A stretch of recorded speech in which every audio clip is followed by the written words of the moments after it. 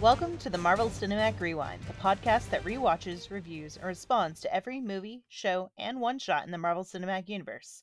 I'm Alicia Thayer. I'm Al Rodriguez. And I'm Tony Camarena. And in this episode, we are covering Agent Carter, Season 1, Episode 7, Snafu, aka Situation Normal, All Fudged Up. Original air date, February 17th, 2015. All right. So this is the episode before the season finale, so things are getting a little crazy at this point. A little heated, you might say. Yeah, a little heated, a little explosive, maybe. Yeah. I have no idea if you guys can hear the sound outside of my window right now, but there were some fireworks, so did not maybe hear that made it into the recording. Yeah. So anyway, here's the quick little intro of the episode. Peggy is cornered and more vulnerable than ever as Leviathan makes their move against her. As the SSR zeroes in on Howard Stark, they may pay the ultimate price as they find their true enemy is closer than they realized. Dun, dun, dun! Thank you, Alicia. You're welcome. I was like, at the second dun, I didn't think you were going to make it. I was there. Remember, I'm for some reason still a little slow in incoming sound, so I wait till you get the first one out and then I join in just to make sure I'm right there on time. Fair. Alrighty, so the episode starts off with another flashback. We're at 1943, so 3 years before the events of the season. We're in Russia at some sort of battle, not the Battle of Finau. But we see Dr. Ivchenko, I think is the pronunciation. Yes. Mm-hmm. Okay, awesome. So he basically hypnotizes a guy to be able to have surgery performed on him because they ran out of drugs to put him out, basically, right? Yeah. So it's a nice show of how powerful his hypnosis is too, because it kind of explains how he's able to do some other things. Yeah, and then they when they call him over, they don't call him Dr. Ivchenko. They call him Dr. Fenhoff, Right. which I assume is his real name. And in the comics, Dr. Fenhoff is a supervillain called named Dr. Faustus, and he's actually reading the book, The Tragedy of Dr. Faustus. In the comics, he's actually Austrian and not Russian. He was a hypnotist, and in Agents of S.H.I.E.L.D., when they brainwash Agent 33, they use the Faustus method. So they probably got it from Dr. Fenhoff Ivchenko. Wait, does he doesn't go by Faustus though in the show, right? No, but he goes by or the Russian doctor who calls him over calls him Dr. Fenhoff, not Dr. Ivchenko. And Fenhoff is Johann Fenhoff is the character's the supervillain name. So maybe he goes by it later if he survives or something like that. Oh, okay. So he was reading his own book? Yeah. Oh. Well, you guys ever read Faustus? No. It's like a 300 or 400-year-old play, and it's pretty much the original guy sells his soul to the devil story. So it's not really hypnotism, but it's evil.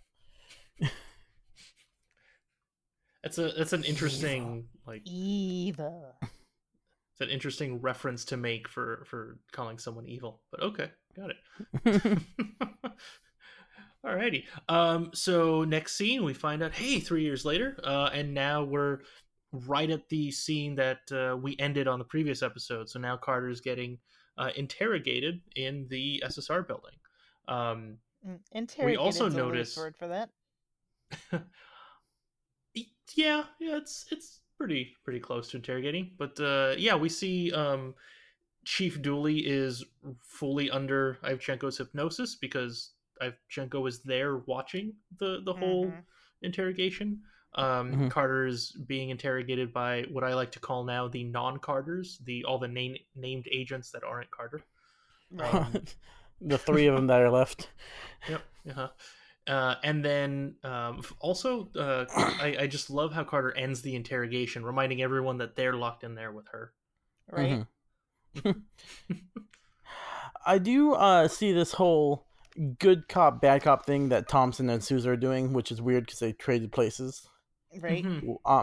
But it also mirrors kind of Captain America and Iron Man's arc through Civil War, where if you think of Peggy as like representing the U.S. government or being equal to that, Sousa is Steve. He's loyal to Peggy until he's hurt by Peggy or betrayed, kind of like Steve was loyal to America until he was betrayed by S.H.I.E.L.D. And then Thompson is kind of like Tony. He's a cocky asshole who supported everything, or was against the government or against Peggy until he made a mistake, which was kind of him almost getting everyone killed in Russia if his plan went through. Yeah, so I thought it would be like a cool parallels to what's going to happen, I guess, in a year from when this episode comes out. Huh, I did not think of it that way. Yeah, I didn't either. It's foreshadowing, probably accidentally, but it happens. Right? Well, I don't know. Remember, the guys who wrote most of these episodes are the same guys who wrote Civil War and Winter Soldier. And, that's true. Infinity War.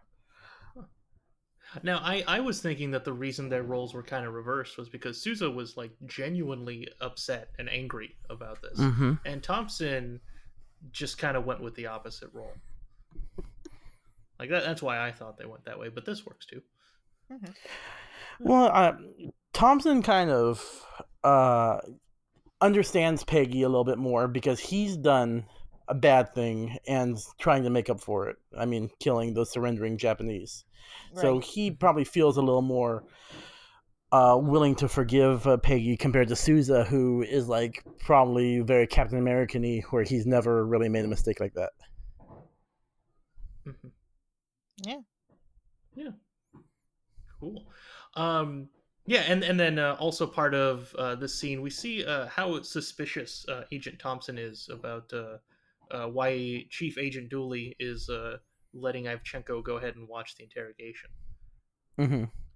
So that was interesting. That had, because he just kind of walked in and was like, hey, wait, why is he here? Yeah, at least someone's calling him out on it. I mean, he's a chief, he can't do anything about it. Right. But someone noticed. That's good enough for me. Right? As opposed to most times that people are just like, okay, that's normal. Yeah, no, not normal. Yeah. So after this scene ends, we see Jarvis just stroll on into the SSR through with the worst plan in the world. Right? Just gotta say. Oh my god. It's okay, I've been here before. No, it's really not okay, Jarvis. It's not. Oh my god. So, okay, so this is the only entrance into the SSR that we know of, right? Because it's the only one we've been seeing all season. Is this the only entrance to the SSR? I brought that up before. At this point, yeah, I'm going with it. No, we know that because of when Peggy had to change with the men, like the only other option was going down to the ad agency downstairs. So you've got to assume the ad agency is the other place that the men go through. Because it's always men with suits and stuff. I'm imagining Mad Men, which it takes place like 20 years later, but it all matches up with what the SSR agents were. Okay, well, the only reason I'm confused is because Jarvis went to that entrance, and when Jarvis was brought in before, wouldn't he have gone to the entrance he knows? Like, I can't imagine Carter would have told Jarvis, oh yeah, this is the entrance I use to get into the SSR. I'm sure, because they're both really bad at hiding stuff, that Jarvis has literally dropped her off in front of that thing. Right. And he said goodbye, and he had to honk the horn a couple times because she forgot something in the car, and yelled, yep. Carter, you forgot your SSR badge. And then she had to run in back and get it, and said, oh, thanks, Jarvis, I'll see you later at the Stark mansion. And then she went in. Is that what Carter, happened? you forgot your evidence that you were helping Howard Stark escape from SSR custody with me, Edwin Jarvis, butler of Howard Stark. Right? I have a signed confession. Please don't shoot me.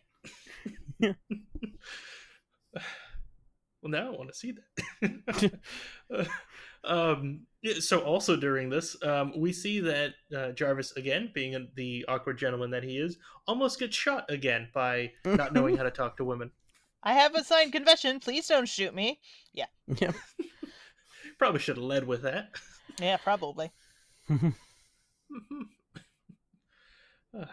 So that gets I don't remember, I'm sure they say her name, but the telephone lady And like the first episode. Yeah. Hang on, let me see. Anyway, yeah, we can just move on. Anyway, I'm gonna that call her lady, the lead Beatrice. one, Beatrice. Yeah, that works for me. She looks like that's not her I name. guess. I don't... We did not put her name down, so from the time being, she is Beatrice. All right, Beatrice. So Beatrice is about to shoot Jarvis, and then he finally gives the proper information. She said, "Oh, okay." So then he gets, I guess he gets let up, or he just waits there until some agents come down and get him. We don't really see that. But the next scene, we do see that Carter, Jarvis, and the non-Carters all meet to discuss the Stark confession that Jarvis says he has. Try to make a deal to hand over Stark, and then we find out that Jarvis wrote it, and that was a whole lie, a whole fake. Lies, yeah, and lies. He literally had no plan whatsoever to get out of that situation. But now they're just in the situation together. Well, he was under the impression that they'd be able to walk out and they just go what they thought was going to be Howard Stark. But no, Chief Dooley is smarter than he looks.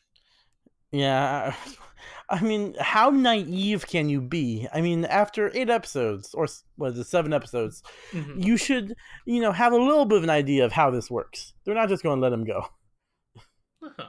Or a signed piece of paper.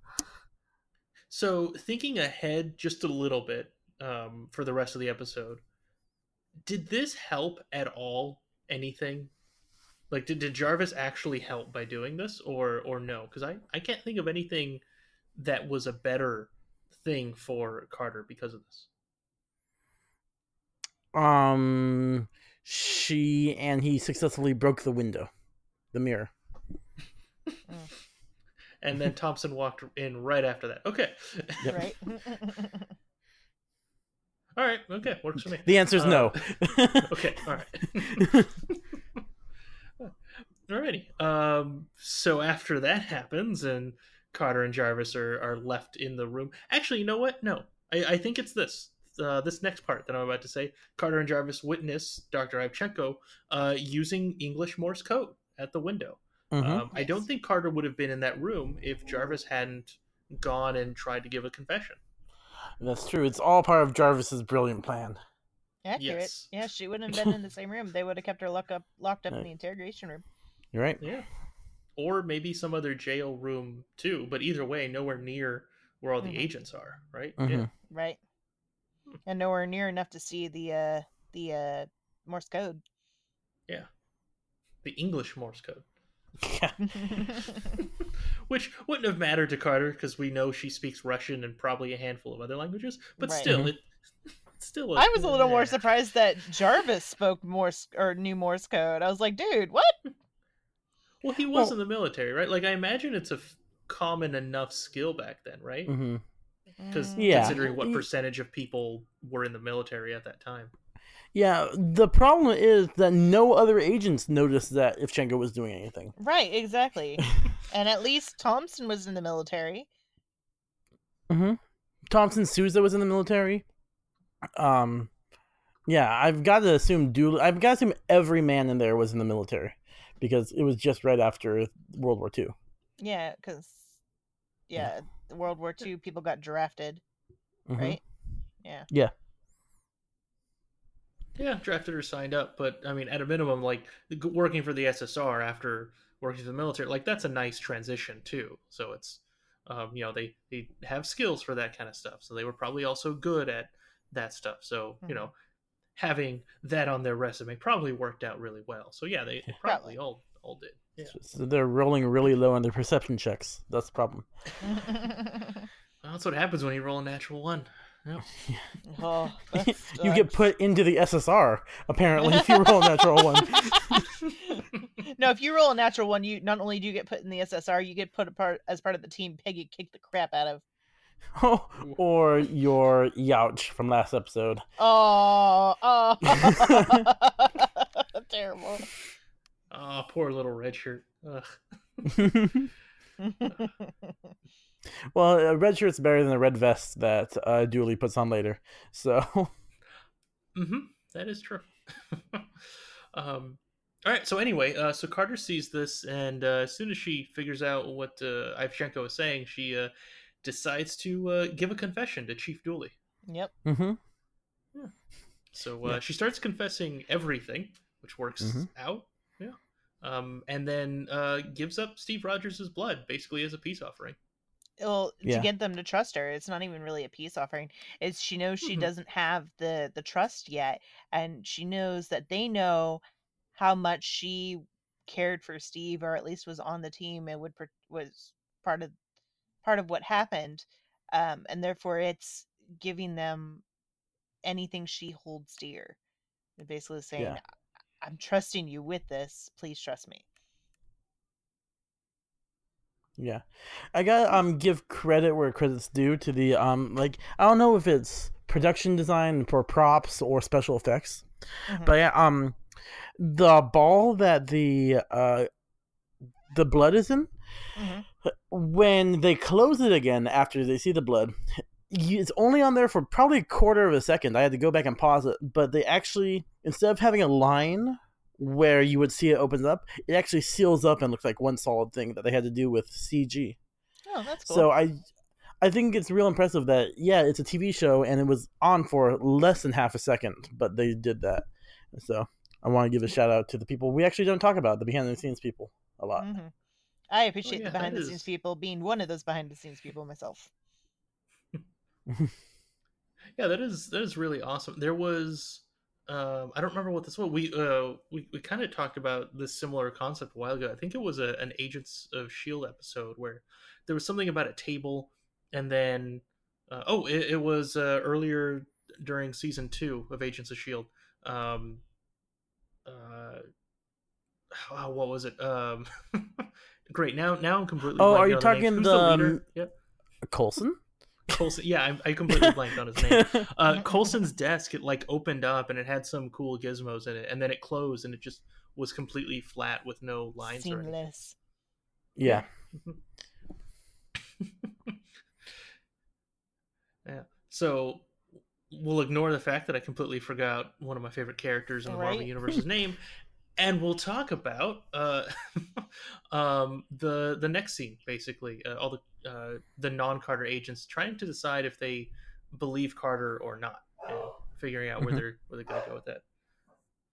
So, really quickly before we move on with that, there was something I wanted to bring up that I forgot to mention during this past scene where Carter actually does her full confession.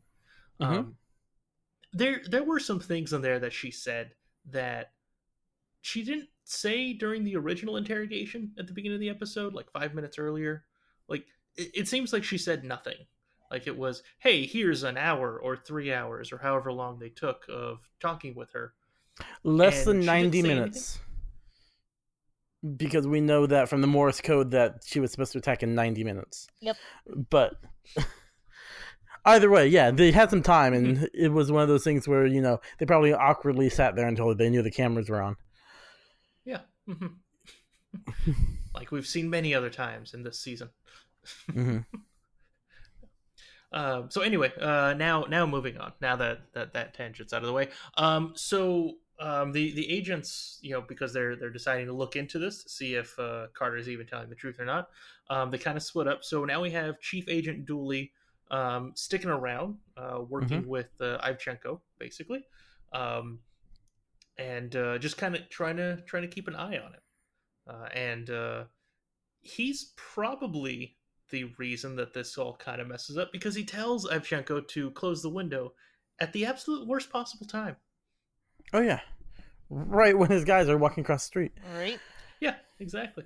Moron. They're going over there. Why would you? Why don't you come over here for a minute? so we can discuss shit. Yeah, Like, come over here. I'll close the window. right? Yeah. Yeah. But anyway, so we see. I mean, he over time we just see that he gets more and more hypnotized by Evchenko, and because of that, later he then goes and locks Carter and Jarvis in an interrogation room and breaks the key off. Right. I don't know. Those things are keys stupid hard to get out, by the way. I bet, but did keys get harder like over the past so many decades? Because that's like, is that easy to do back then? Well, basically? You have to remember that a lot of certain metals were stolen or utilized during wartime. So some of the weaker metals, heavier metals. the heavier metals got used, but the weaker metals didn't. So probably the keys have at least been changed once at some point, and they're weaker keys because of the weaker metal. Yeah, that makes sense. I mean, whatever. I actually don't know what type of metal my key is made of, but it's probably they use it for battleships or guns or bullets back then. Mm-hmm. I mean, those shortages lasted into the 50s because, like, a paper shortage in England is the reason why Lord of the Rings is 3 volumes instead of 1, because they couldn't make a book that big at the time. They didn't have enough paper. Yep. Huh. Did not know that. I cannot imagine it as one book. That's too long. Ugh. I have it as one book. It's about 1,200 pages long. Jesus. Yeah. Oh wow! Wait, was it written as one book and then? Yes, it out? was. It was written as one book. Yeah. I have a 4-book set about the history of the writing of Lord of the Rings as well. If you ever want to be bored to death. I think I'm good. I think I can watch part 2 of Avengers '98. But is that 4-part book about the writing? Is it longer than the actual books? It looks like it. I'm looking at it on my shelf. It's not in one volume, and I don't want to do the math adding up the pages, but probably. Oh, okay. All right, sounds good. It's like when you buy a Blu-ray or DVD or something, and all the extra features are longer than the movie itself. You get like 7 hours of extra features. Hence Lord of the Rings, where all the features are longer than the longest movies ever made. Oh yeah. Ooh. All right. So anyway, back to this. So super hypnotized Agent Dooley is basically doing everything Evchenko tells him to do. He, like we said, he locks Carter and Jarvis in the interrogation room. He tells the scientist people they're closed until further notice. And then they start looking for Invention 17, not Invention 12 from Stark. Actually, it's Item 17, and the only reason I'm correcting you is because we've had another Item 17 in the MCU. The Iron Spider suit that Tony gives Peter in the Infinity War is Item 17A, which I thought was weird that it wasn't like Item 12. Right. Okay, that makes sense. I still feel like they don't say 12 as much as they used to. Mm-hmm. Yeah, like in the good old days. Right. Yeah. Oh well. Yeah, and then Dooley just lets Evchenko go. Yeah, like you do. Mm-hmm. With a brief moment of hesitance. Yeah, that was actually really, really cool because he's trying. He wants to not let him go. Mm-hmm. Now with that whole thing with Chief Dooley, Evchenko gone. So now we see the other non-Carter agents, Sousa, Thompson, Agent Chad Michael Murray, and the others. And so they're all checking out the other building. And so then Agent Sousa just happens to end up on the same floor as Dottie as they're all going around. Finds Dottie. She gets away, jumping down the staircase in a really cool way. Mm-hmm. Right? Which, dude, that would be awesome if I could ever do that, like some serious parkour shit. Oh yeah. It makes me think if that's the way Bucky was planning to go down the stairs, if Steve wasn't screwing him up in Civil War. Because they're both trained by Soviets. Right? So I wonder if that's like a standard thing. Standard training. Yeah. Jumping to the bottom floor of a building. Well, I mean, Mhm. it'd be effective. Yeah, it would definitely Yeah. get you there faster than running. Yeah. But it ends with superhero landing number 22.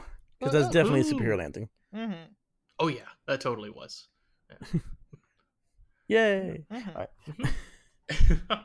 Yeah, so she ends up getting away. She kills one of those agents, right? Or just takes him out. I actually don't remember. She probably kills him. I'm just Okay, 'cause assuming it- because she's deadly. Okay, because it does end with, I think, the agent pointing a gun at her, and I think she smiles, and then the next thing we just see her gone. She's left. That's it. Mhm. So after standing back up, Sousa looks around and finds the dead doctor from the previous episode, and all of the notes. All the notes that Dottie decided to not destroy, I guess. Yeah. And written in convenient English. Right? Again, Uh-huh. And dumb. Mhm. Yep, exactly. So they get away, or she gets away, and then she gets a car, circles around the block a time or two, and then picks up Ivchenko. So now they're working together, and then Mhm. that's definitely not good at all. So now that that's all taken care of, Carter and Jarvis try to break out of the interrogation window, and it's a good thing Jarvis is there because she helps Carter do that, or he helps Carter do that. She probably wouldn't have been able to do that alone, I assume, I assume. based off. Yeah. Yeah. Okay. Cool. I love how Jarvis keeps telling the stop.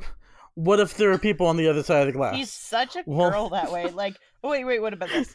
Wait, what else? It's like, dude, just do it already. I like that. So- they might get hurt from a hail of glass. Well, we might get hurt by a hail of bullets. And they do it, and they're still stuck to the table. So did either of you think about the table thing until after, like right I did after? not. I could be completely honest, and I did not. Nope. Yeah, same here. Like I feel like that's one of those things everyone realized at the same time. Like, oh yeah, they're awkwardly doing that. Cool. Oh. Oh wait. How did they intend to do that? Like, they would probably would Quick, have, Jarvis, gnaw off your arm. right?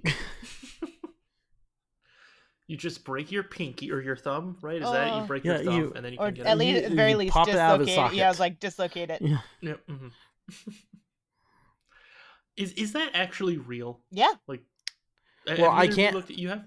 I can dislocate my my thumb whenever I want to. I am double I've jointed, never so tried I to can, get I can get mine really far down. So yeah, Yeah, I've never tried to get out of handcuffs that way. I've used it to get out of being tied up in ropes when I was a child.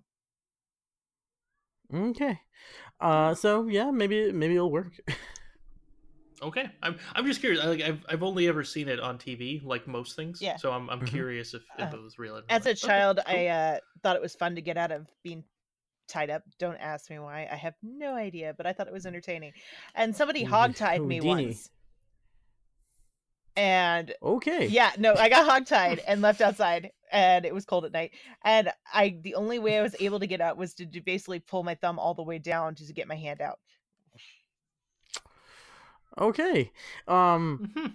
I feel like we've gone a little too deep into this rabbit hole, so let's climb our way back up. So Carter and Jarvis get out. Ooh. Thompson walks in right at the perfect Because time. it's Thompson. Yeah, exactly.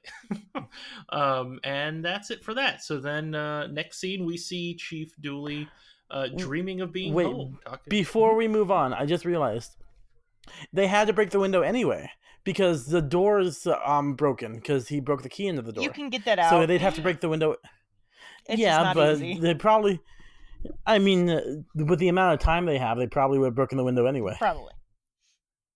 Yeah, And so for they being would a have had to do it. So it's double, good. like a two-way mirror, that is not some strong glass. Yeah, you think.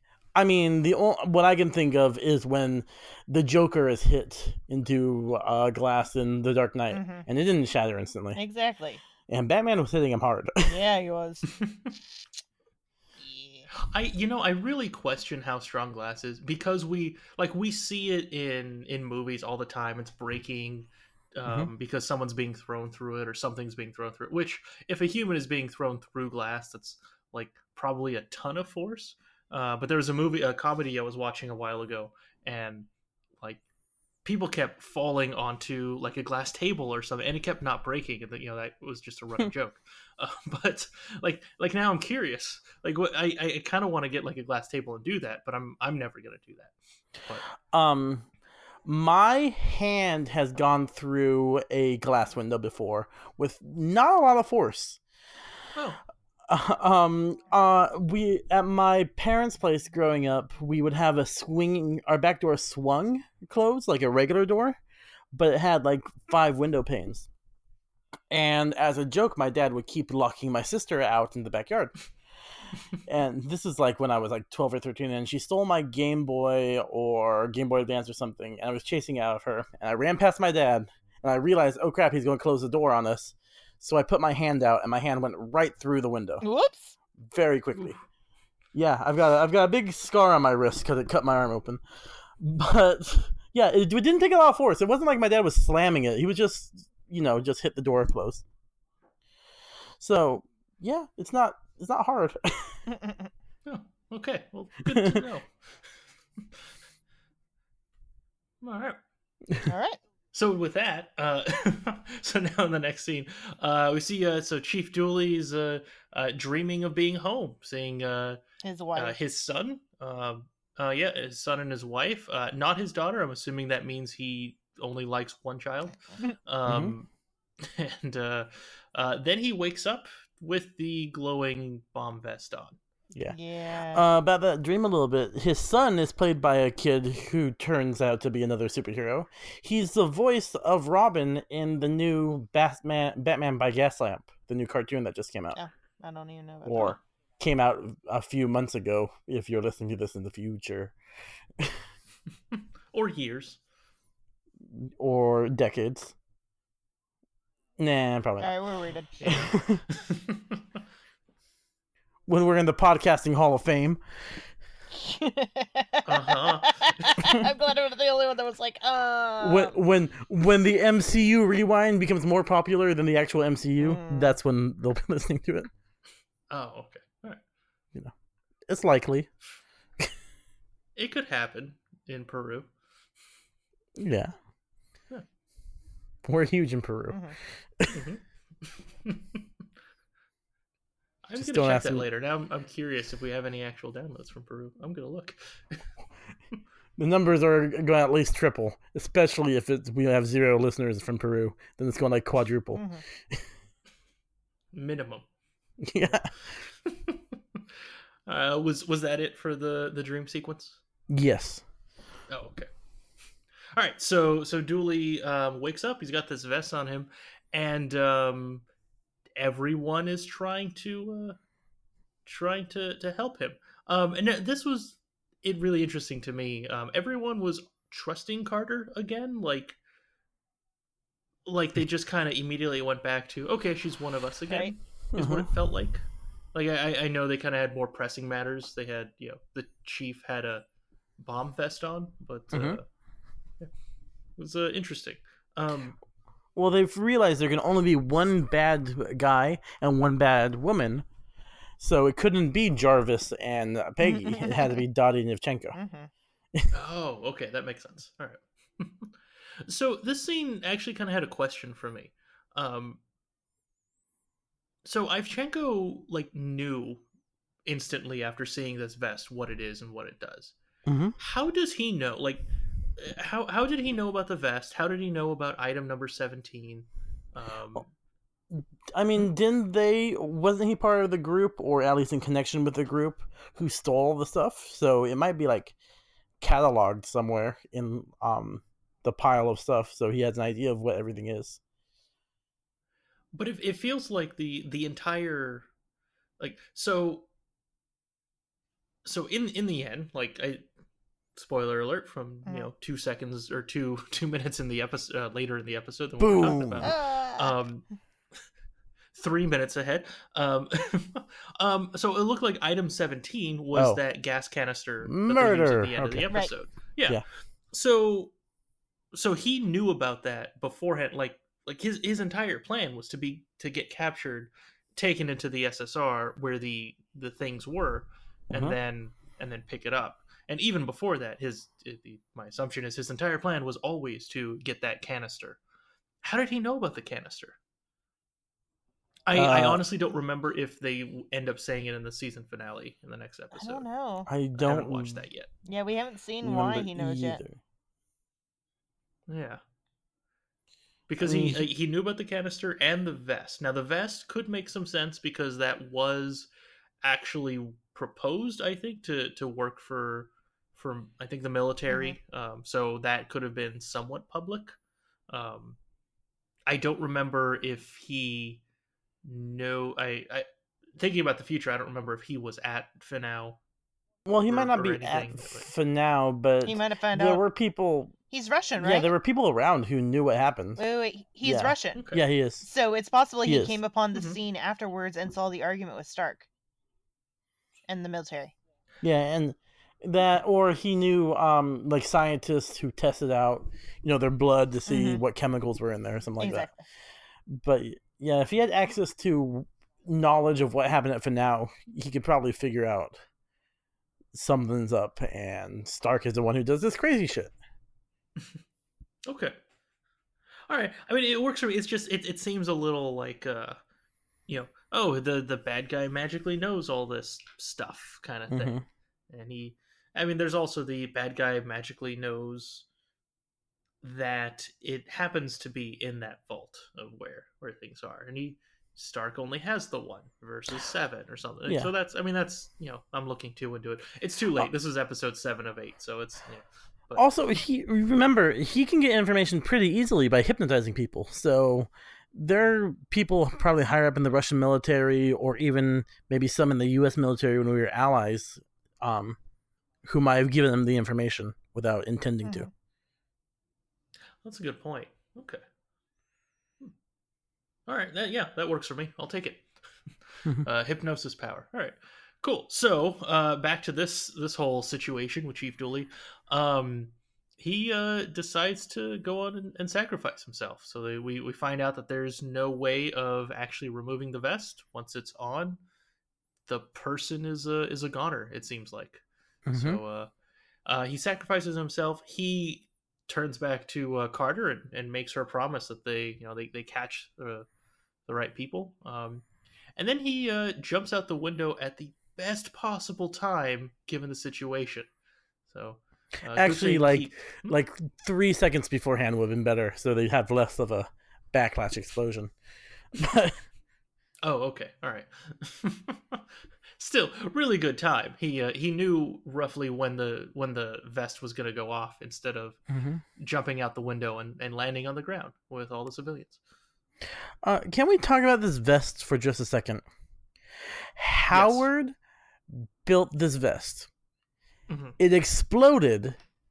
Then he built another one exactly the same. Because how would he know it exploded unless it had already exploded? He probably had more than one prototype to basically try it on different people. He probably had the first one on, discovered it exploded, and put that one away.